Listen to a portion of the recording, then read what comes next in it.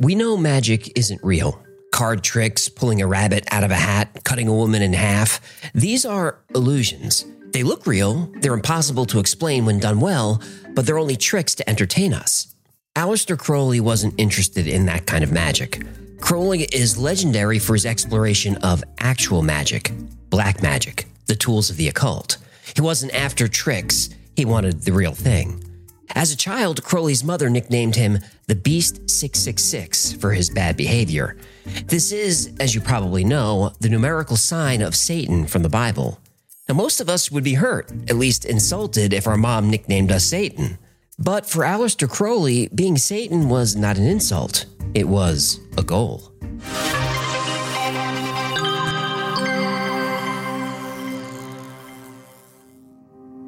Aleister Crowley was born in Warwickshire, England in 1875. His parents weren't prepared for a child that would become legend for his awful behavior. They were Christian fundamentalists. In fact, they were part of an extreme sect within the fundamentalists called the Plymouth Brethren. And his father Edward was not just a member of the Brethren, he was a preacher. They believed the Bible was the literal truth. So when his mother Emily called Aleister the Beast, it was not a joke. The Crowley children were only allowed to read one book.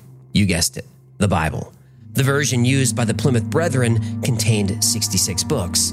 Lots of positive stories to choose from. But the book that captured Crowley's imagination as a child was the Book of Revelation. That's the one with the 4 horsemen of the apocalypse, the great harlot mother of prostitutes, and of course, the beast, which has 7 heads and 10 horns. And this is where Crowley's mother may have regretted teaching the Bible was literally true. Up until he was 11, Emily found her son to be pretty normal. But things changed in 1887 when his father was struck with tongue cancer and died. Almost immediately after the funeral, Crowley's lifetime of misbehaving began, and he embarked on a path that would make him the wickedest man in the world, according to the British tabloids. Even as a child, it was never enough to believe in evil things. He wanted to take action on those beliefs. I was anxious to distinguish myself by committing sin. He decided to prove a cat had 9 lives by subjecting one to arsenic, chloroform, hanging, gassing, stabbing, slashing, smashing, burning, and drowning before finally throwing it out a window. He became obsessed with committing the one sin that could not be forgiven, blasphemy against the Holy Spirit. So he threw his tutor, Reverend Fothergill, out of a boat in Scotland. He went on drinking and gambling binges with Archibald Douglas, a Bible salesman from Oxford. He had sex with every girl who was willing, a village girl near his day school in South London, the chambermaid on a trip to Carlisle, an actress in the seaside town of Devon. He caught gonorrhea from a Glasgow prostitute, and in his own home, he had sex with the parlor maid on his mother's bed. It was this last act that caused his mother to call him the Beast 666.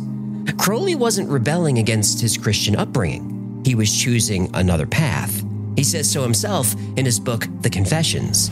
I simply went over to Satan's side, and to this hour I cannot tell why. Crowley was expelled from Eber School in Cambridge for his misbehavior. Then his mother sent him to boarding school, first at Malvern College, then Tunbridge School. He hated both and didn't last long at either. Finally, he ended up at Eastbourne College. There he developed an interest in chemistry, which would come in handy when he got deeper into alchemy and drugs with occult rituals. With each new school, Crowley became more of a juvenile delinquent. He was intelligent, he was just more interested in bold action than sitting in a classroom. He became an avid mountain climber. He wrote poetry. He continued to have as much sex with as many people as possible, often with prostitutes. He taught himself chess and challenged any and all who would take him on. He eventually played the best player in town and won. His obsessed but methodical mind, combined with his outsized ego, was a perfect fit for the game. He even considered chess as a career. When Aleister Crowley turned 21, 2 big things happened. First, his mother gave up thinking she could control her son and let him go his own way. And second, he became independently wealthy. It was nothing criminal, he simply reached legal age to collect his inheritance. See, before Crowley's father was a preacher, he had a successful career selling beer. Edward Crowley owned a brewing business called Alton Ale, and Aleister Crowley was one of the main beneficiaries. getting an estimated 40,000 pounds when he turned 21, which in today's dollars would make him a millionaire.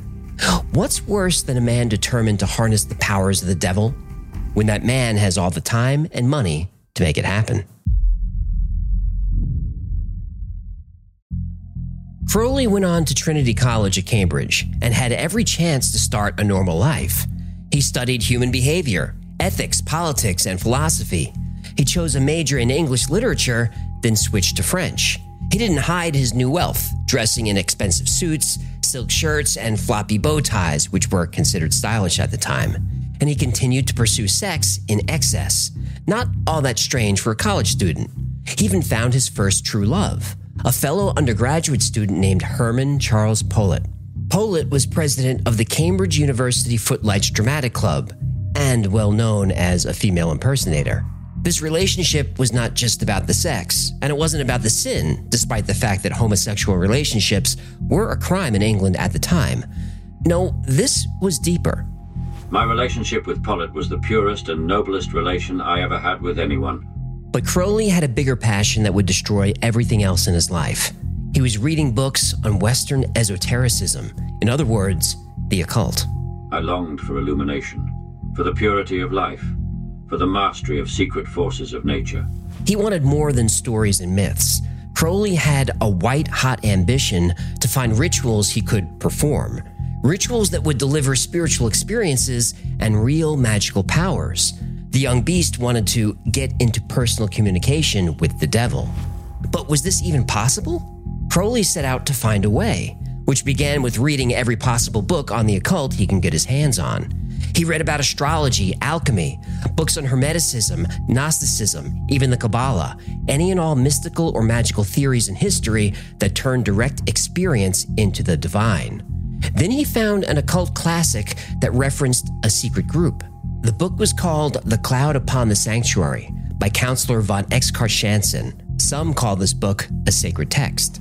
The Cloud Upon the Sanctuary describes a hidden community of saintly beings who possess the keys to the mysteries of the universe. An invisible celestial church whose members form a theocratic republic, which one day will be the regent mother of the whole world. This wasn't ancient history. This existed in his world. This was a group he could join that promised a path to transcendent powers. Well, Pollitt wanted no part of all the occult stuff, so Crowley broke off the relationship despite his deep feelings. In the years following, Pollitt inspired Crowley to write sonnets and more love poems, and in his autobiography, Crowley called the end of the relationship a lifelong regret. But at that time, Crowley wasn't letting anything get in the way of his darker ambition. He left college, no longer caring about getting a degree. He was convinced there was a secret society out there that held the key to all his ambitions. And here's the weird part. He was right. In 1887, Dr. Wynne Westcott received an unexpected package at his London home. It was from the widow of Kenneth Mackenzie. He'd never met the widow, but he knew Kenneth. He was a fellow Freemason. But Westcott first crossed his path as a member of the Rosicrucian Order. This was a secret society dating back to the 1600s, dedicated to spirituality and alchemy. The widow sent him Mackenzie's Masonic papers to keep safe, but there was something more, something the widow may not have recognized as valuable, and it would change Westcott's life forever. Among the papers was a notebook with ciphers, a secret language made up of symbols and codes. Westcott recognized the cipher as Rosicrucian in origin and figured out it contained magic rituals. It included explanations of the symbols and ceremonies used to attain magic powers. And there was something else.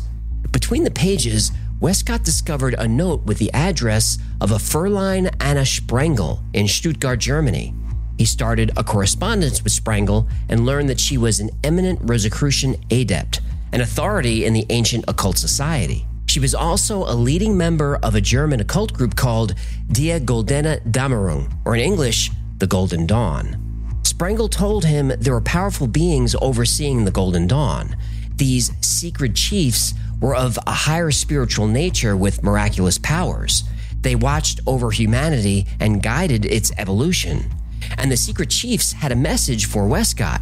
They wanted an English branch of the Golden Dawn. Well, who was Westcott to argue with all-powerful beings? He announced to his Masonic brothers he was, by order of the secret chiefs, establishing the Hermetic Order of the Golden Dawn. He asked fellow Mason Samuel Little Mathers to help expand the ciphers and turn them into a complete occult system. This would become the basis for their new order. Mathers combined the ciphers with rituals found in the Kabbalistic Tree of Life. He created the rules and 10 ceremonial levels, and he established the requirements you had to master before progressing to the next grade. The Golden Dawn was organized in 3 orders. Each order had 3 levels. A new member would begin in the first order as a neophyte, then a zealator, then a theoricus. Once you learn the symbols and rituals of these first 3 levels, you earn your way to the second order. This is where actual magic was practiced, and Mathers established that only second order members could have direct contact with the all-powerful secret chiefs. The third order is where the secret chiefs resided. No one was meant to reach these levels. Now, you may be wondering what happened to the 10th level. 3 levels in each order and 3 orders, that only makes 9. Mathers described a level before the third order called the Abyss. You have to cross the Abyss to get to the third order. So, what's the Abyss? Mathers described it as a chasm in existence where your binary dualistic conceptions dissolve. There's no longer a you separate from the world. At that point, one of 2 things happen. If all goes well, you enter a mystical realm beyond good and evil where all is one. And if it doesn't, you descend into madness. Again, only the secret chiefs were in this third order, so it's not surprising the founders of the Golden Dawn, Westcott, Mathers, and another occultist, Dr. William Woodman, made themselves the heads of the second order. And in 1888, they founded the first Golden Dawn temple in England. Their charter stated the purpose of the Golden Dawn was the study of occult science and further investigations of the mysteries of life and death. Breaking with the Freemasons, this new order allowed men and women to join. And the Golden Dawn was a success. In fact, it became the most famous magical society of the modern age. The group attracted impressive members. Most famous was the Nobel Prize-winning poet William Butler Yeats. There was also A.E. Waite, who originated the popular Rider Tarot card deck. There were hundreds of prominent scientists, actors, and authors of the time. Soon, there were 3 more temples in England, and one launched in Paris as well. But the group attracted one person they should have avoided, someone Yeats would soon call a quite unspeakable person. The day Aleister Crowley knocked on their door, they should not have let him in. But they did, and the beast used the very magic they studied to destroy them all. Back when Crowley was searching for the hidden church described in The Cloud Upon the Sanctuary, he met a practicing alchemist named Julian Baker. Baker said there was a group in London that might be of interest. For Crowley, this felt like destiny calling. He moved to London and joined the Hermetic Order of the Golden Dawn. Once there, nearly everything he did repulsed his fellow members. Crowley's poetry delved into pornography, bestiality, necrophilia, and worse. Crowley's behavior was out of control. He pursued as much sex as possible, regardless of how it impacted people around him. His partners included several members of the Golden Dawn, plus American opera singer Susan Strong and the wife of a colonel stationed in India, Lillian Horniblow, to name a few. He also took a number of drugs. At first, they were meant to help with his asthma, but his choice of drugs were pretty strong just to treat asthma. He became a regular user of opium, morphine, cocaine, and chloroform. There's a reason rock stars like Ozzy Osbourne and Jimmy Page idolized him. Everything with Crowley was sex, drugs, and rock and roll, minus the rock and roll. And everything Crowley did was to the extreme. This ended up being the problem with the Golden Dawn. Nothing was extreme about it. When he arrived for his initiation into the order, he expected a mysterious hidden temple, but he found an ordinary Masonic lodge next door to London's popular markets and museums. He hoped to perform rituals that resulted in unforgivable sin, shaking the foundations of good and evil. He wanted to train in black magic and bring forth demons. What he found were ordinary people wearing robes in a rented hall sharing an interest in magic. But he stuck with it anyway. He wanted to unlock all the secrets. Because he was already well read in the occult, Crowley rose through the levels of the First Order quickly. He already knew everything required of a neophyte from his reading in the occult: the 4 elements of the ancients, the zodiac signs, the symbolism in the Tree of Life. The next levels, Zelator and Theoricus, were easy for him as well. They involved learning alchemical symbolism and Kabbalistic principles, which he knew well. He quickly found himself through the First Order training and at the doorway to the powerful Second Order. Mathers and other founders were getting nervous seeing this controversial figure approach their level in the Golden Dawn, so they required Crowley to wait 6 months before starting on the Second Order training. They called it a probationary period. Of course, the beast was not someone who played by the rules and waited for anything. He was determined to get through the ranks of the Golden Dawn. His goal was the abyss and beyond. But the next milestone, the thing most Golden Dawn initiates hope to reach, happened at the first level in the Second Order training. At this stage, you learned a difficult but powerful ritual Mathers called Sacred Magic of Abramelin the Mage.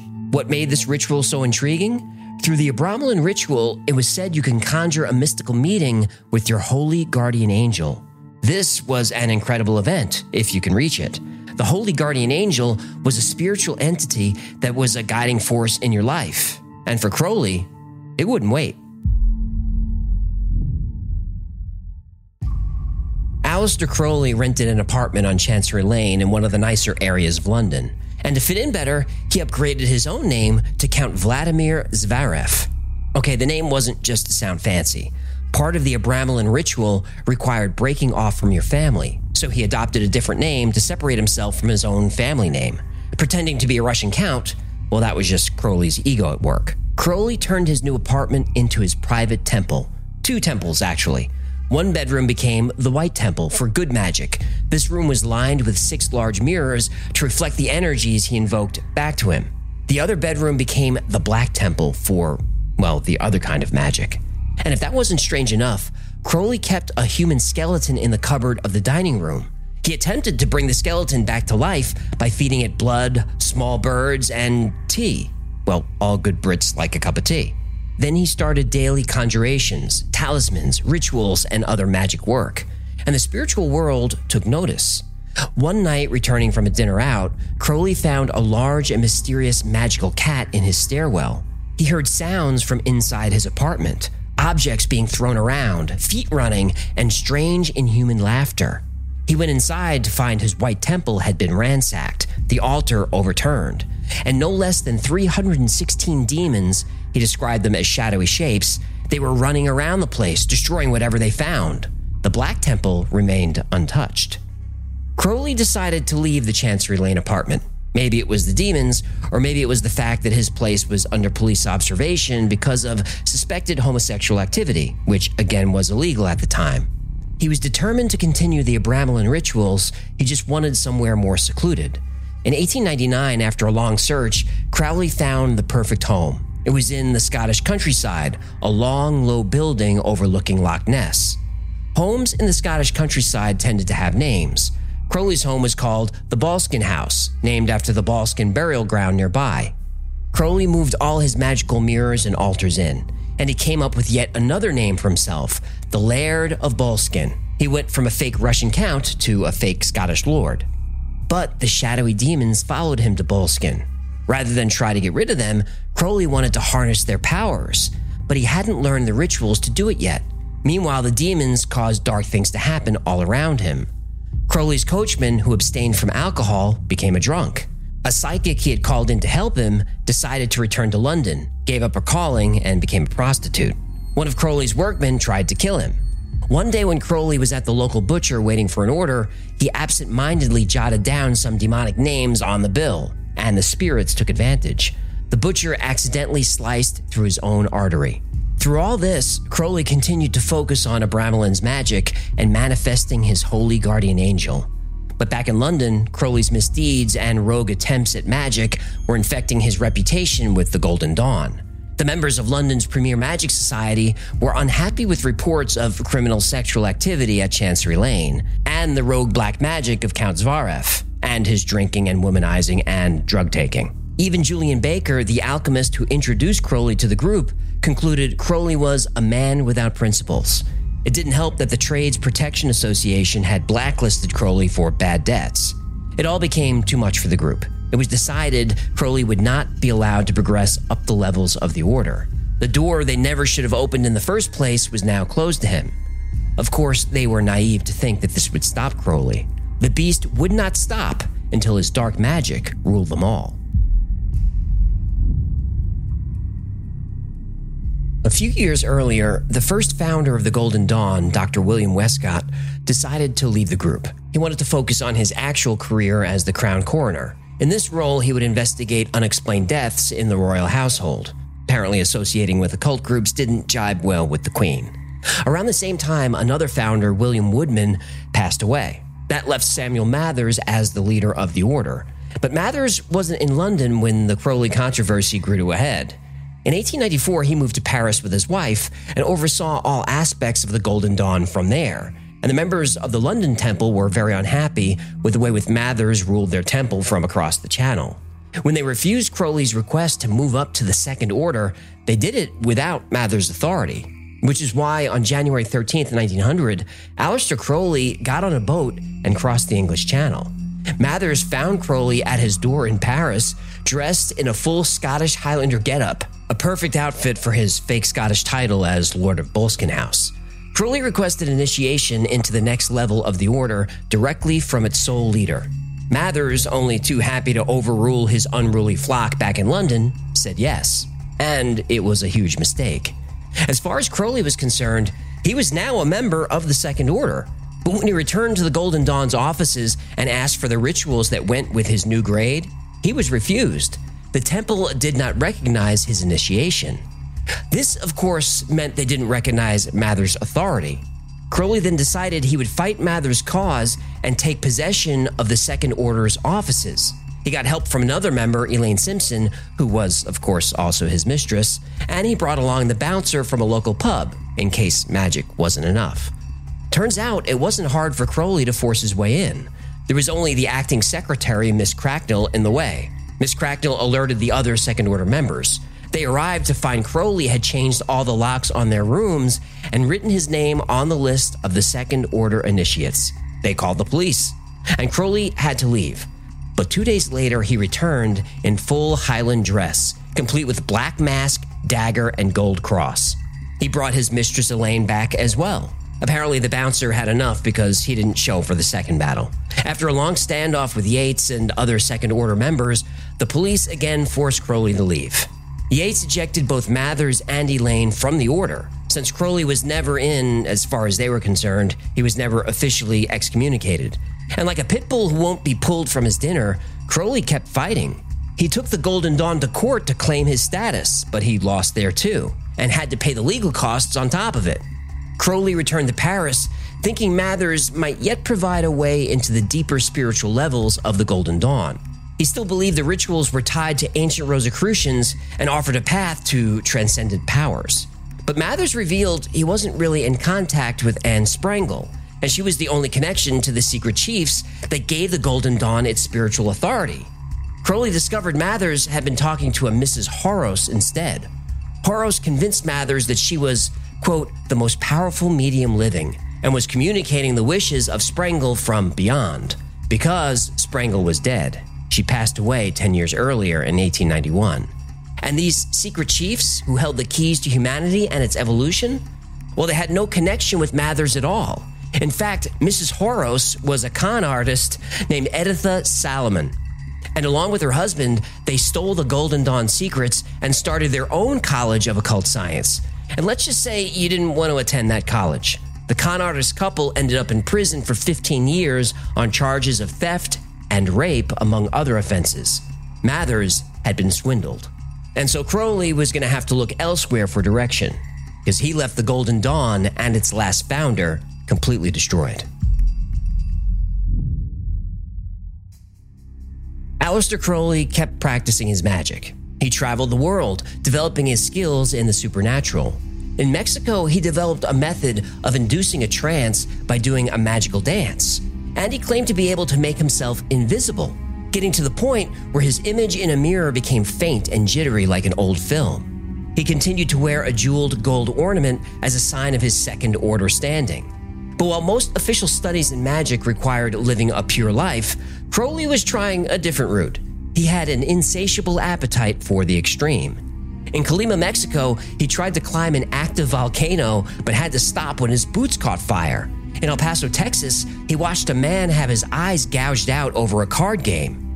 On a boat bound for Honolulu, he fell in love with an older woman who had an adolescent son. Crowley published a book of sonnets about their sexual exploits called Alice and Adultery. He ended up in Japan, where he considered becoming a Buddhist monk, but that didn't take, which is good since nothing Crowley ever did is allowed if you're a Buddhist monk. But he didn't stop there. He went big game hunting in India. He attempted to climb the 25,000-foot Chogori Mountains in the Himalayas. He disguised himself as a poor Muslim and entered Mecca, and he was allowed into a secret shrine where he sacrificed a goat to Bhavani, a Hindu god. He got as high as 21,000 feet on the famous K2 before turning back. He visited Cairo but skipped the pyramids in favor of Shepherd's Hotel, a famous Egyptian bar. He made such an impression there, he's mentioned to this day among its most illustrious guests, along with Sir Arthur Conan Doyle, Mark Twain, and Noel Coward. Crowley found his way into the crowd of artists and poets at the Le Charte Blanc restaurant in Paris. There he wrote a collection of pornographic stories that impressed no one. The writer Somerset Maugham crossed paths with Crowley during this time. He was unbecomingly boastful, but the odd thing was that he had actually done some of the things he boasted of. Wanderlust soon found Crowley back in Scotland. Here he found an unexpected path back into the spiritual world. It came in the form of his friend Gerald Kelly's sister. Her name was Rose. And after all this time, Rose was about to introduce Crowley to his holy guardian angel. Rose Kelly was an unusual woman in Crowley's world. Because he wasn't interested in her romantically, she was the sister of his friend, and that was all. Until Crowley learned she had marriage proposals from two men and didn't love either one. And she was having an affair with a third man who was already married. On top of all that, she lied about being pregnant and bought clothes with the money her family gave her that was supposed to fund an abortion. This was a woman Crowley could relate to. He had the urge to step in and save the day. He put on his Highland gear and offered Rose a way out of her controversies. She should marry him. His proposal at the time was meant to be purely practical. There would be no romance. They could lead their own lives, but she would be freed from family pressures. Rose agreed, and they became husband and wife. And then Gerald Kelly found out and tried to punch Crowley in the face. And her family hired lawyers to get her out of the marriage. But Crowley insisted. Rose was his wife, and there was nothing anyone could do about it. It was a scandal in the sleepy Scottish Highlands, and Crowley loved every bit of it. And it wasn't long before Crowley actually fell in love with Rose. My Rose is one of the most beautiful and fascinating women in the world. He was so in love, he sent Arabella, the housekeeper he was sleeping with, back to London. Crowley continued his extreme adventures around the world, but now he had a partner. He took Rose to Paris, then to Cairo, and this time Crowley visited the pyramids. But of course, just seeing the pyramids wasn't extreme enough. He persuaded a guard to allow the new couple to spend the night in the king's chamber of the Great Pyramid. Once inside, Crowley practiced his magic. He attempted to invoke the god Thoth, an ancient Egyptian god associated with wisdom and writing. Rose was happy to help. A match made in heaven. Well, a match made somewhere, anyway. As Crowley read the magical invocation from inside the pyramid, an astral light filled the chamber. They no longer needed candles. But that was not enough for Crowley. The adventure continued. The next stop was Ceylon, which is now Sri Lanka. Here he pursued more big game hunting. And then they discovered Rose was pregnant. Crowley and Rose rented an apartment in Cairo. To entertain her, he repeated the ritual that worked so well in the king's chamber, and the magic worked again. But not in the way Crowley was expecting. Rose began saying things out of character, things that made no sense. She said the phrase, "They are waiting for you." She told Crowley he offended the god Horus, son of Isis and Osiris. Rose knew nothing about Egyptian mythology. Something was communicating through her. She went on to explain how Crowley could invoke Horus. The instructions sounded crazy to him. But the next day, they visited the Antiquities Museum for the first time, and Rose mysteriously gravitated to a slab depicting none other than Horus. She had no knowledge of how he might be depicted. In fact, the particular slab she found showed Horus in an unusual form, but she still picked it. So Crowley became convinced her bizarre instructions, supposedly from Horus, were worth trying. So Crowley put on his robes and performed the ritual as Rose instructed. Rose channeled the god Horus, and in the voice of Horus, told Crowley that the equinox of the gods has come. A new era in mankind's history had arrived, and he was its chosen voice. It would be through him that the word of Eon would be expressed. He was, in short, the Messiah, whose task it was to forge a link between mankind and the spiritual force making its presence known. Crowley knew exactly what this meant. The secret chiefs were making contact.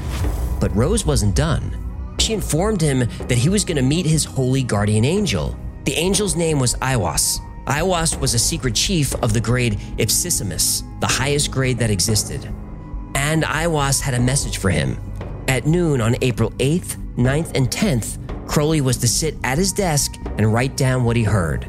This was an astounding message to hear. But what was more astounding was what happened next. On April 8th, Crowley did sit down at his desk, and he took out his fountain pen and waited. Over his left shoulder, Crowley heard what he described as a musical voice from the farthest corner of the room. For the next hour, Aiwass dictated the basis for a new religion. On April 9th and 10th, it happened again. When it was done, Aleister Crowley had the text of a lifetime. He had written what he's famous for, the Book of the Law. The Book of the Law should have changed everything for Crowley. Here was a sacred text that described the dawning of a new age for mankind, and the instructions for this age fit Crowley's character perfectly. If the previous eons were Isis, associated with the matriarchy, or Osiris, associated with the current patriarchal age, the new aeon was for the crowned and conquering child. This is the time we can realize ourselves as gods. The religion is based around the word thelema, which means will. The Book of the Law has a key motto built in: do what thou wilt, as in do what you will, as in do whatever you want. Revel in liberty and joy without restriction. This would be the foundational text of Crowley's religious system called thelema. Again, this achievement should have changed everything. But when it came to do what thou wilt, for Crowley that meant not really wanting to do anything about this whole new religion thing. Being a messiah was a lot of work. So he made copies of the book and sent it to several occultists he knew. And then, in his words, he put aside the book with relief, and he returned to Boleskine. Once home on July 8, 1905, Rose gave birth to Crowley's first child, a daughter. Now, the most popular girl names in 1905 were Mary, Helen, Margaret, or Anna.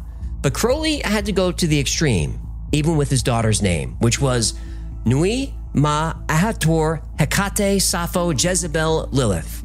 And yes, most people just called her Lilith. Lilith, by the way, was a female demon in Babylonian and ancient Jewish folklore. Once she had a name, really too many names, he returned to his non-stop extreme travels around the world. And that's where the story gets even crazier. Crowley set out to climb yet another of the world's tallest mountains. This time it was Kanchenjunga in the Himalayas. This was known as the most treacherous mountain to climb on the planet. So it wasn't a good fit for Crowley's reckless climbing style, especially given he had a new daughter. Crowley knew that this was a risky move. He even made out a will requesting he be buried with his golden dawn robes, a crown, and a wand in a sealed vault with vellum editions of his books. Crowley made it back from the expedition, but several of his party weren't so lucky. One of his fellow climbers and 3 porters would die on the mountain. But Crowley didn't spend much time grieving. Instead, he took solace with a Nepalese girl and went big game hunting in Calcutta. He also used his magic to make astral visits with his old flame, Elaine Simpson. He even claimed to make astral love. He had Rose and Lilith meet him in India, but the family couldn't stay in the country since Crowley shot and killed a native who tried to mug him. The next stop was China, where Crowley ignored warnings about traveling the Burma-China border with a wife and child. He wanted to use the treacherous journey as a spiritual experience. It was time, he decided, to cross the abyss. On horseback in a remote part of Asia, Crowley continued the Abramelin magic rituals. To do this, he created an imaginal temple. Not imaginary, but imaginal, meaning one that is very real, but existing in his mind. Crowley used Mather's Goetia, which is a ceremonial magic to conjure spirits or demons, and combined this with the Bornless ritual, which was from ancient Egypt. He visualized his temple inwardly while yelling out his invocations in the Asian wilderness. In the end, when his China trek was done, he believed he had successfully crossed the abyss. Crowley had achieved the knowledge and conversation of his holy guardian angel. He was no longer Crowley the man, but Crowley the babe in the abyss. And he came to the realization that his purpose in life was to teach others how to contact their own holy guardian angels and discover their true wills. In March of 1906, the Crowley family would return to Britain, but they would get there separately. Rose was instructed to take Lilith and get to Europe via India. Crowley headed to the United States, where he hoped to get support for yet another expedition to Kachinjunga. Apparently, living through the last one wasn't good enough. He was out to tempt fate again. Fate did deal him a bad hand, but it wasn't about the expedition. Well, the news wasn't good there either. He found no support for another climb, and Crowley returned to England. That's where he was given the news that Rose and Lilith had serious troubles in their travels through India. Lilith died of typhus when they were in Rangoon, and Rose had fallen into alcoholism. Crowley was heartbroken. His spiritual life was ascending, but normal life on Earth was not playing fair. His health began to suffer, and his marriage to Rose was failing. Crowley had a higher calling now. He was in service of the gods. He was the chosen one. In his book, The Confessions, Crowley says that when you have to emancipate mankind, things like having a home and family become unimportant. He declared he had completed the Abramelin magic on October 9, 1905, in the Ashdown Park Hotel in Surrey. Rose was there to witness his proclamation. His consciousness had been absorbed into his holy guardian angel. He would no longer look to join secret magical societies. It was time for Aleister Crowley to start his own. Crowley asked fellow occultist George Cecil Jones to help him develop this new esoteric order. They practiced rituals together and developed new initiation rites. Crowley composed original books of verse: Liber 671, Liber Pyramidos, Liber 7, Liber Cordus Cincti Serpente. These would become the holy books of Thelema, and he would continue to write more, 13 in all. These books would be the basis for a new magical order. In 1907, Crowley and Jones founded the successor to the Hermetic Order of the Golden Dawn. The basis of the teachings would be Crowley's own Thelema framework, and the order would be called the Argentium Astrum, or the Silver Star. Now, why a silver star?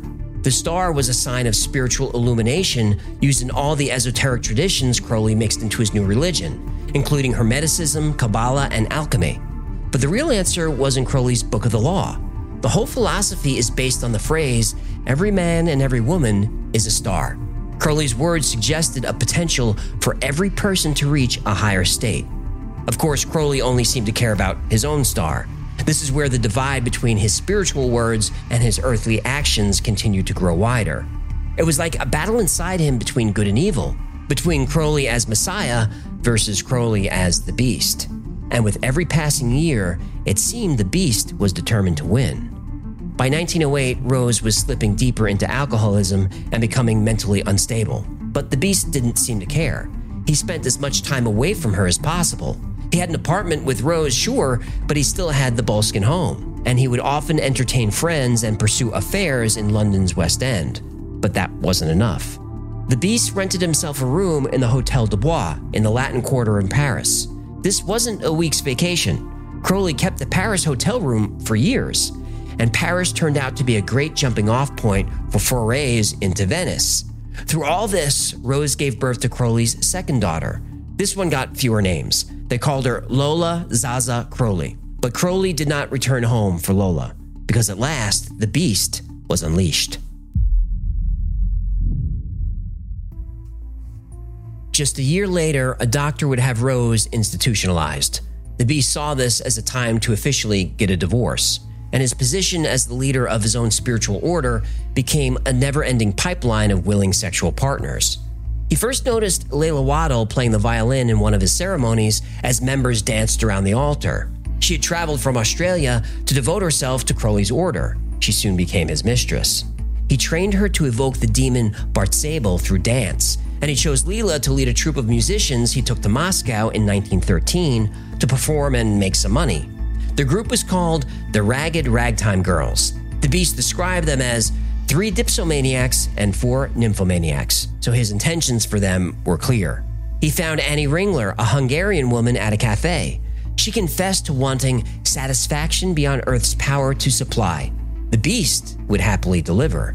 The 2 of them engaged in sadomasochistic rituals, flogging and inflicting physical cruelties on each other. At a dinner hosted by a journalist friend, Crowley met Jane Foster and Helen Hollis. He nicknamed them the Cat and the Snake. He thought Foster, a fashion model, was beautiful beyond my dearest dream. Hollis, an actress, was no different. He described her as glittering with the loveliness of lust. His feelings for these women were so strong, he suspected the secret chiefs had sent them as a test. He first had a relationship with Foster. She was married, which didn't stop her from being his mistress, but it did stop the relationship from lasting. Hollis would be next.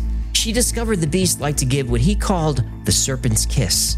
He had unusually pointed canine teeth and liked to take a bit of flesh from his lovers to the point where he drew blood. In fact, the heiress Nancy Cunard claimed she got blood poisoning from one of Crowley's bites. In April 1916, Crowley met and seduced Alice Coomaraswamy, a singer who is married to an art historian. He called this relationship the most magnificent in all ways since I can remember. And when he said all ways, he meant it. Alice became pregnant with Crowley's child. The beast in him did not care she was married. He wanted a son to carry on his name. But the fates, or maybe the secret chiefs, intervened. On a voyage across the channel, Alice miscarried. And when she begged him to take her back anyway, the beast refused and accused her of killing their baby by choosing to take the ocean voyage. It was as if his spiritual philosophy, do what you will, only applied to him. His writing proved it. He was seeking followers for his new spiritual order, but instead of calling them Thelemics, he took to calling them Crowleyans. It was officially the cult of Crowley. If he ever had intentions to help his followers become stars, the beast in him had other plans. Nobody warned Victor Newberg. He was 23 years old and came from a wealthy family. He was awkward and insecure, but he was building a decent life, attending Cambridge, pursuing his interest in poetry. By chance, he'd met a friend of Aleister Crowley at a funeral, and unbeknownst to Newberg, that friend recommended him as a potential new recruit for Crowley's order. One day, Newberg was in his room at Cambridge studying, and he realized there was someone standing at his door. Unannounced, the beast had arrived, and Newberg would never be the same. Sure, Crowley recognized Newberg's potential talent as a poet. He told the younger man he showed signs of promise, but Crowley was much more interested in Newberg's insecurities. The beast saw a servant in need of a master. Newberg joined Crowley's Argentium Astrum order and started his training. This was a little different than his Cambridge studies. Crowley's training involved eating hashish. Newberg was told it was to help stimulate astral travel. Crowley subjected Newberg to sadistic practical jokes. Newberg was told it would liberate him from repressions. At parties, Crowley got Newberg drunk on Pernod and laughed as the young poet made embarrassing advances on women. When the beast discovered Newberg was a virgin, he had one of his many lovers, an artist model named Euphemia Lamb, pretend she was in love with Newberg. The naive student fell for it, so much so that he proposed marriage to Lamb. But the beast was not done with his plan. He took Newberg to a brothel. Then he yelled at Newberg for betraying his new bride. Newberg begged Euphemia for forgiveness. She would have none of it. Newberg was crushed, thinking he destroyed his marriage. Only then did Crowley reveal the whole thing was a joke. But Crowley's plan had worked too well. Newberg didn't believe it was a joke until reality hit him right in the face. Newberg was humiliated to find Euphemia naked on Crowley's bed enjoying a post-sex cigarette. Crowley insisted it was all for Newberg's benefit. The beast was slowly destroying his student. Newberg's training was far from over. Crowley and Newberg became more than teacher and student. Not surprising, given Crowley's astounding sexual appetite. Crowley took Newberg on a trip to Spain, which involved a grueling hike in the middle of summer. In between hiking, the beast would combine magical training with sadomasochism. Newberg believed he was practicing occult disciplines. Crowley had him convinced. This involved Kabbalistic meditations where Newberg would hold certain positions while having visions of mystical creatures dismembering him. Crowley also made Newberg sleep naked for 10 days in the cold on a bed of gorse, which is basically a spiny shrub. When Newberg studied anything outside of Crowley's instructions, he was punished, sometimes whipped with a switch. And in one of the more extreme trainings, Newberg was made to practice the discipline of Liber Jorgerum. This is where every time a student uses the word I, he's penalized with a slash of a razor to his arm. But Newberg stayed with Crowley, even with all the mistreatment. He traveled with Crowley to the desert of North Africa to practice their magic. And here we learn one reason why Newberg was so fascinated by his teacher and stayed loyal to him. Crowley really was in touch with higher powers. On December 3rd, the two of them climbed a mountain in Algeria. There they performed magic rituals. They built a circle of stones and an altar, and Crowley sacrificed himself, which basically meant they had sex, but they meant it as a magical ritual. And Crowley claimed to have visions in which the masters of the temple admitted them into their company. Crowley felt that he had reached a higher level through these visions. The masters said his name was now Nemo, or No One, and he joined his fellow adepts in the city of the pyramids. And if this was all that happened, Crowley would have considered their magical trip to the desert a success, but they weren't done yet. Crowley felt that to fully cross the abyss, he needed to confront Choronzon, a mighty demon. And rather than evoke Choronzon to physical form, Crowley's plan was to become possessed by the demon. To make this happen, Crowley sat in a traditional triangle of evocation. Newberg would sit in a magic circle during the evocation, which would protect him. The Kabbalistic names of God were traced in the sand around the circle. They then sacrificed 3 pigeons and used their blood to supply energy needed for the manifestation. Now the magic circle was considered fortified against the demon, and Newberg would be safe. Still, Crowley warned Newberg to resist any attempts by Choronzon to draw him out of the circle's protection. Swearing upon his holy guardian angel, Newberg performed the banishing rituals of the pentagram and hexagram with his magic dagger. Crowley put his hood on, covering his face with only slits to see, and he adopted the diamond pose. Basically, he sat with his back straight and legs bent underneath him, facing out as if he was about to meditate. Then Crowley spoke the invocation that would call the demon. Newberg couldn't make out the words at first. Crowley was saying something about the abyss. Then Newberg heard Zasas, Zasas, Nasa Tanada Zasas. These are the words Adam is said to have used to open the gates of hell. When Crowley said the words, it actually worked. The abyss opened and Choronzon appeared. And right away, the demon attempted to lure Newberg out of the magic circle. Suddenly, Crowley changed into the form of a courtesan that Newberg knew in Paris. The courtesan offered to sit at Newberg's feet and become his slave. When that didn't work, Choronzon tried other forms, an old man and then a snake. Newberg couldn't believe what he was witnessing. The demon then became Crowley begging for water. It began insulting Aiwass, which was blasphemy in Crowley's religion, calling all their rituals filthy sorceries. Newberg resisted. Finally, Choronzon tore off his robe and threw himself on Newberg, attempting to tear out his throat with his fangs. Newberg flashed his dagger and Choronzon retreated back to his triangle. The demon pleaded to be released from the triangle, pretending to be Crowley again. He just wanted to retrieve his clothes. Newberg wasn't buying it. Finally, Choronzon departed, and the real Crowley was left squatting and naked in the sand. It was an experience Newberg would never forget. Crowley recounted their adventures in a book called The Vision and the Voice, and considered the experience key to his development of Thelema. For Newberg, it tragically cemented his relationship with Crowley, and it was not going to end well. Here's the thing.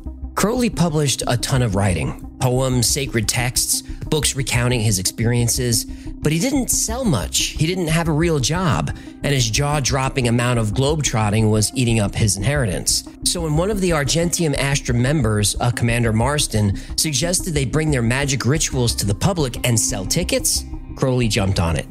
In 1910, he wrote a public show, The Rites of Eleusis. And the performance featured 7 rites, one for each of the ancient planets. It featured Crowley, Newberg, and Lilowaddle, and it was pretty successful with audiences. They did a few performances at a small theater on Victoria Street, then moved to a bigger venue. But critics found the show offensive. By our standards, it was mild, but this was 1910, and critics were protectors of public morals. And when, at one point in the show, Waddle kneels on Crowley's chest while he's wearing a Turkish robe, the critic for the Looking Glass tabloid warned of irregular sexual goings-on. Crowley's Argentium Astrum order was getting press, but it was bad press. The coverage impacted the audience. People stopped coming, and the run of Rites of Eleusis came to a close. Then it got worse. The Looking Glass tabloid smelled a story in Crowley. They did research and dug up dirt. Crowley spent his life to that point painting himself as a satanic rebel, so there was plenty of dirt. His divorce, his frequent adultery, his role in destroying the Golden Dawn, his questionable magic practices in his chancery apartment, his unmentionable crimes with other men, suddenly it was all in print for the public to see, and it took the energy out of the Argentium Astrum. Membership began a steady decline, and Crowley wasn't interested in rebuilding. Turns out he wouldn't have to worry about it. The beast was driving this bus. It was May 1912, and Crowley was at a party in Chelsea hosted by socialite Gwendolyn Otter. He had just dosed the drink of the writer Catherine Mansfield with anilonium, which we call peyote. Mansfield called him a pretentious, dirty fellow.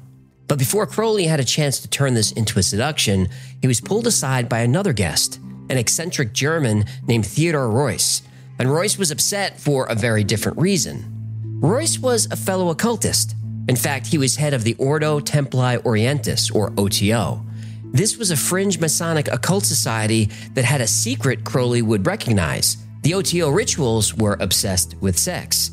Reuss had read Crowley's The Book of Lies, a collection of obscure Kabbalistic aphorisms, and Reuss accused Crowley of revealing secrets of OTO rituals. Apparently, Crowley had inadvertently made up sexual ceremonies that mirrored OTO secret rituals. Reuss came around to believing Crowley, and he realized they should join forces, given their common interest in sex magic. Crowley was made head of the OTO in Great Britain and given the title Supreme and Holy King of Ireland, Iona, and all the Britons within the sanctuary of Gnosis. Crowley added one more title, Baphomet, the satanic deity the Templars worshipped. Crowley called his OTO lodge the Mysteria Mystica Maxima. He hired a woman named Victoria Creamers to manage the lodge, only to see her leave because of the beast's behavior. Of Crowley, she said, it was sex that rotted him. He was a sex maniac. He rewrote the British OTO rituals, incorporating his own philosophies, and he began offering the Mysteria Mystica Maxima Manifesto for a 100-pound membership. The beast found a way to turn the OTO into a moneymaker. And when he needed more, he would perform private occult shows. According to American journalist Harry Kemp, who attended a show, Crowley would play the role of high priest and sit in front of a black altar with a gold circle and a serpent. Women wearing masks would form a procession as Crowley chanted, "There is no good, evil is good, blessed be the principle of evil." Then general pandemonium broke out and an orgy ensued. The beast was truly in the driver's seat. In December 1913, Crowley cast Newberg in another performance, one that would outdo the first in all the wrong ways. The Paris Working was a show unlike any other. A 7-week ritual included heavy use of drugs and acts of sex, all for the purposes of magic and ceremony. Crowley himself would participate in what he called the sex magic. He felt it was more effective in reaching spiritual goals than pure ceremony. Over the 7 weeks of performances, Crowley and Newberg performed 24 rituals, all dutifully recorded in the holy books. The goal of the Paris Working was the invocation of Mercury, the god of writing, and Jupiter, the god of good fortune. At this point, Newberg's parents were very concerned over the amount of money he was giving his guru, Crowley, so Jupiter was included in the hopes of bringing help to their finances.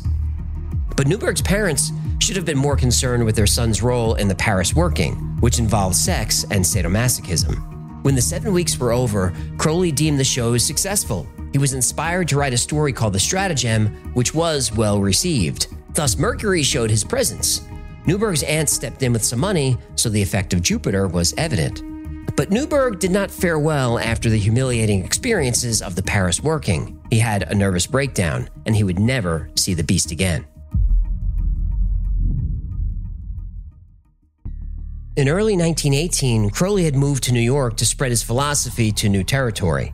He gave electron magic to a small audience. After the talk, he was approached by Alma Herzig. They developed a relationship, and 2 months later, Alma and her sister Leah visited Crowley at his studio. This time, it was Leah that caught the attention of the beast. As Crowley describes it, Alma was busy talking about searching for lodging in the area when Crowley looked at Leah and kissed her, and he continued to kiss her until Alma left. And they kept kissing. Leah became a regular at the studio and served as a nude model for Crowley's paintings. Before long, she found herself kneeling in a magic circle painted on the floor, being initiated as Crowley's new Scarlet Woman. She was officially part of the Beast's world. Having had no success in New York, and rumor was he was escaping a string of bad checks as well, Crowley returned to England with Leah. Once there, he developed health problems. He had bronchitis, and his asthma was acting up. The doctor offered a powerful solution. He was prescribed heroin, which was legal at the time. Not surprisingly, this began an addiction that lasted the rest of Crowley's life. This also began another round of globetrotting. He took Leah, who was now pregnant with his child, and sailed from England to Paris with the plan to find a suitable home for Leah to have their child. On board the ship, the Beast ruled once more. Leah made friends with another passenger named Nanette Shumway. Of course, Crowley ended up sleeping with Nanette, with Leah's full approval. But as the trip continued, it became clear Nanette wanted to replace Leah as Crowley's partner.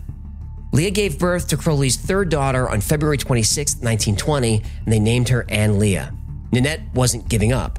She committed to Crowley's magical regimen and announced that she too was pregnant. The Beast continued to do whatever he wanted, and his new extended family searched for a home. They wanted to establish a magical community in a warm climate where Crowley could recover his health. They decided on Cefalù, a small fishing port near Sicily. And with Crowley's remaining inheritance, they found a rundown farmhouse and established new headquarters. The house was christened the Abbey of Thelema. Crowley made himself a throne and burned incense, and he surrounded his throne with low stools for whatever flock might visit.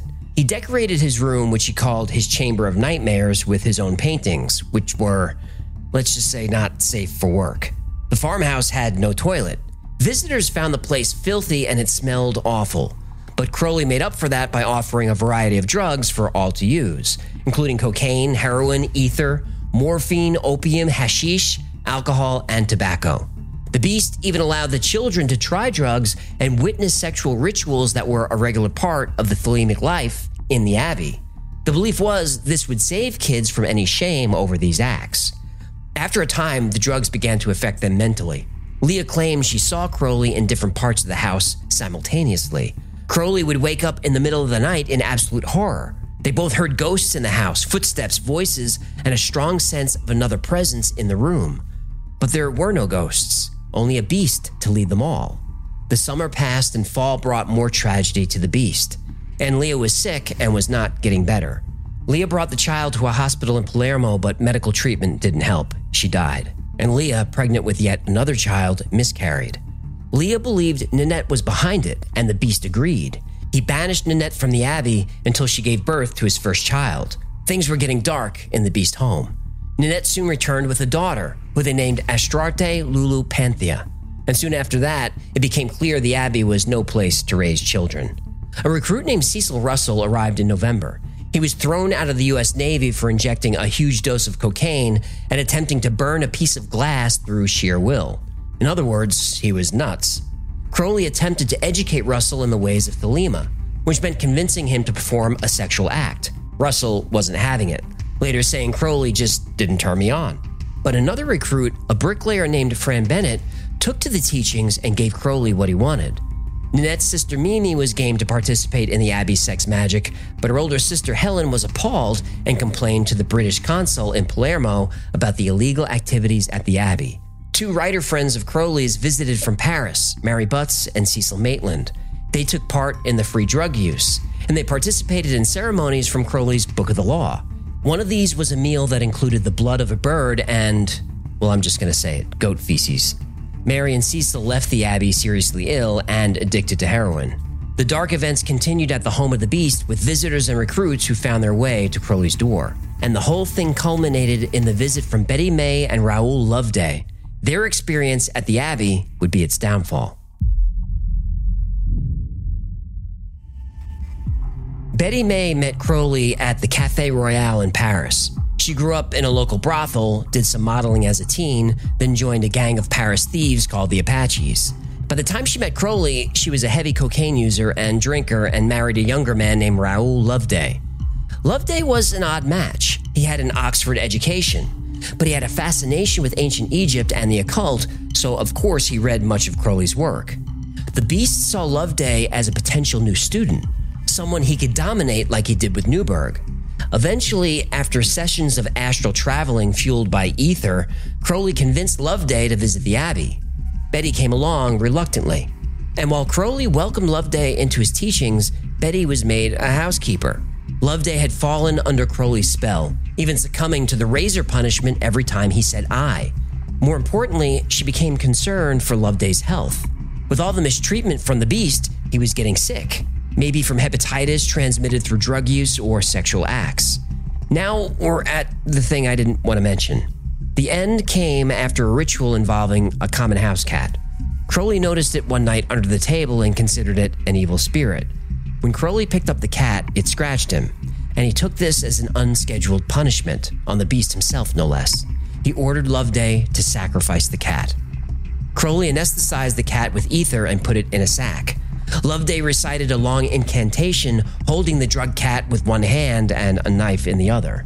But as Loveday went to stab the bag, the cat bolted out of the sack, showering the room with blood. The Beast ended up collecting the blood in a silver cup and commanding Loveday to drink it. Soon after, Loveday became seriously ill. It could have been the blood, but really there were any number of things that might cause bad health in that farmhouse. Loveday died from the sickness. Crowley became seriously ill as well. He was bedridden for weeks, but he would live to see his abbey ended. When Loveday's remains were returned to England, the tabloids got wind of the story. The newspaper The Express called Crowley the King of Depravity and detailed the filthy conditions at the abbey. They included the details of children forced to witness sexual rites and rooms filled with drugs. They even mentioned Crowley's pornographic paintings. It turns out The Express has some pretty important readers, and one of them was none other than Benito Mussolini. That's right, the Beast was too offensive even for one of the worst dictators in history. Il Duce was also cracking down on secret societies in general, so Crowley had no chance. Mussolini ordered him out of Italy immediately. The Beast lost his abbey and had reached the apex of his dark magical career. He needed nose operations from the damage caused by sniffing heroin and cocaine on a daily basis. He confessed to having no strength left or interest in anything. Leah stood by him despite the fact that they were destitute. But the light of spirituality would not lead him to a new destination. It was the Beast who won the day once again. Dorothy Olson was American, attractive, and willing to pay for magical instruction. And in 1924, she found her way to Crowley's door. Crowley did as he always did. He abandoned Leah and took Olson to Tunis for yet another magical retirement. Olson ended up pregnant, and she fell into bad health, likely due to the drug use that was now part of the Beast's magic. Eventually, Dorothy miscarried and became an alcoholic. Rumor is that she drank herself to death in 1930. Crowley went on indulging his every will. He juggled multiple mistresses until he met a Nicaraguan woman named Marisa Teresa Ferrari and found she had considerable magic potential. Crowley called her the High Priestess of Voodoo. They were soon involved in an intense sexual relationship. They ended up getting married, but this was a practical decision. She needed entry into England. Once they made it to the country, Crowley focused all his energy on, well, whatever he wanted.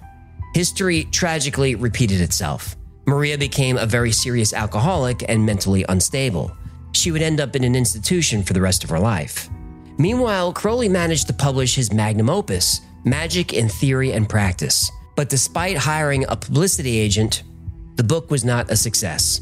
The Beast was approaching the last phase of his life with resources running out. In 1934, Crowley was declared bankrupt. He lost a court case in which he sued his friend, the artist Nina Hamnet. In her 1932 book, Laughing Torso, she called him a black magician. Hamnet had been a member of Crowley's Argentium Astrum order, and she promised that her book treated Crowley nicely. But when Crowley read the book, he found some very unpleasant details about the goings-on in his abbey, including that thing with the goat. Turns out the judge, Justice Swift, was easily convinced the Beast did indeed perform the dark arts. Swift made quite a statement to this fact. I have been over 40 years engaged in the administration of the law in one capacity or another. I thought that I knew of every conceivable form of wickedness. I thought that everything which was vicious and bad had been produced at one time or another before me. I have learnt in this case that we can always learn something more if we live long enough. I have never heard such dreadful, horrible, blasphemous, and abominable stuff as that which has been produced by the man Crowley, who describes himself to you as the greatest living poet. It's hard to imagine a better summary of the beast, a man who created inspiring works of religious writing and philosophy, yet who lived as he promised in childhood on the side of evil. After the case was over, Crowley was approached by 19-year-old Patricia Doherty. She'd attended the trial and thought it was a travesty, and right there she offered to be the mother of his child. He agreed, and Doherty would eventually give birth to Crowley's only son in 1937. They would name him Randall, but Crowley would call him Ataturk. His son passed away in 2002. On March 21, 1944, Crowley undertook what he considered his crowning achievement. He published the Book of Thoth, his essay on the tarot. The book sold well enough to get him through the Blitz of London, but not much more. Crowley died penniless in a Hastings boarding house in 1947. He somehow made it to 72 despite a life of drug use and excess. In the end, his pursuit of extremes made him a legend, and his passion for sex and drugs made him an icon among rock musicians. In fact, his face is on the cover of the Beatles' Sgt. Pepper's album. Crowley is top row, second one from the left, before Mae West. And if you ever visit the National Portrait Gallery in England, celebrating important British figures in history, he's there too. His portrait's on the wall with Winston Churchill, Virginia Woolf, and James Joyce. His bio calls him a writer, mountaineer, and occultist. It also notes he has many names, including Master Therion, Baphomet, and of course, the Great Beast, 666. His mother would be proud, or maybe horrified. Did Aleister Crowley really master the magical powers to harness demons? If so, maybe it was the demons who controlled him. The week before he died, he went to his doctor who gave him tough news. Crowley had a respiratory infection and would not live much longer. Crowley told him, "If I go, you're going with me." A week later, Crowley passed away. He still had an Abramelin talisman in his pocket, stained with blood from his lifelong devotion to magic, the real kind. 24 hours later, his doctor passed away. They say it was from natural causes.